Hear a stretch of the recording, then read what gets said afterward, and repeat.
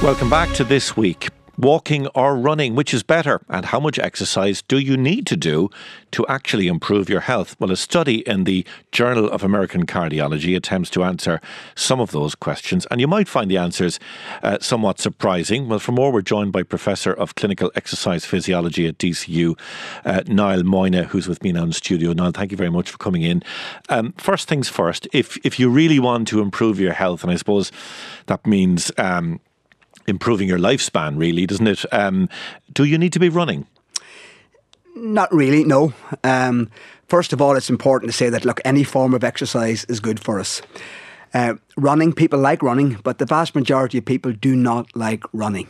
If you want to get the health benefits and you want to get them very quickly, for example, the current guidelines is that we get around 30 minutes of walking a day. You get the same benefit from 10 minutes of a jog.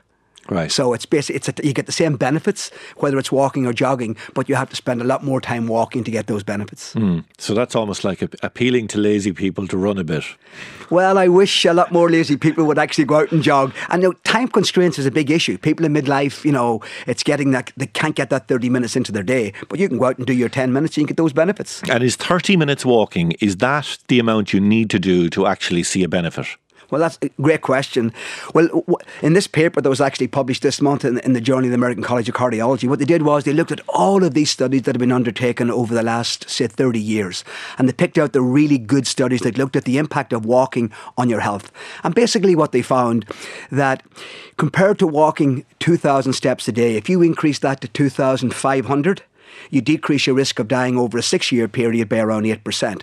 But if you increased it to around 9,000, you decreased it by 60%. And if you doubled that to 16,000 steps, you only got a further 6% benefit. So the sweet spot seems to be around 8,000 to 9,000 steps a day. Yeah, and that's quite achievable, isn't it, for a lot of people? For everyone, for us all. And the good thing about it is you can accumulate that over the course of your waking hours. Your 16 hours you're awake. It could be a little bit in the morning, a little bit in the afternoon. But if you can accumulate around, I always say the sweet spot is around 7,000 to 9,000 steps. If you get that, you're going to get all the attendant health benefits. And going beyond that, you certainly from a psychological perspective, it really makes you feel good, etc., etc. But you don't really get added health benefits. So that's the sweet spot.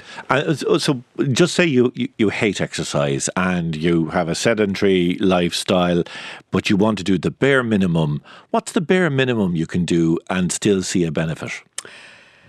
Probably you have to be walking beyond 2,000. This study clearly indicates that if you're walking beyond 2,000 steps a day, you are going to get benefits. And as little as 500 extra steps. In fact, there was another study published a few years ago by Ai-Ming Ling in Harvard. She took a group of 72-year-old women who walked around 2,700 steps a week. And then she compared those women who walked 2,700 to those who walked 4,400, which is a 1,500 step difference. There was a 50% reduction in risk by walking an extra 1,500 steps a day.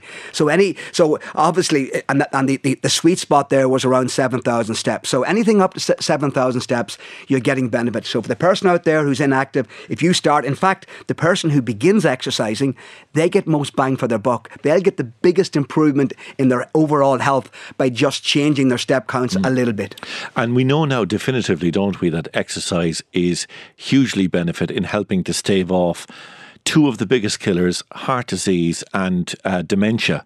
There really are no drugs that can match what exercise can do. Well, so oddly you say that, it reminds me of a quote from Joanne Monsoon, who's a famous physician working out of Harvard, who's published over 3,000 research papers in this area.